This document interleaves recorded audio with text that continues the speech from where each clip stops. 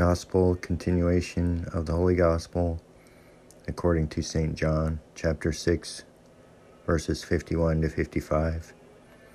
Christ discourses of the bread of life, the pledge of resurrection.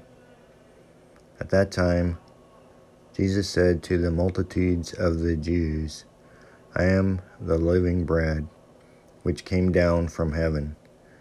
If any man eat of this bread, he shall live forever. And the bread that I will give is my flesh for the life of the world.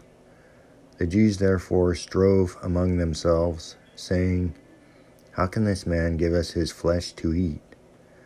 Then Jesus said to them, Amen, amen, I say unto you, except you eat the flesh of the Son of Man and drink his blood, you shall not have life in you.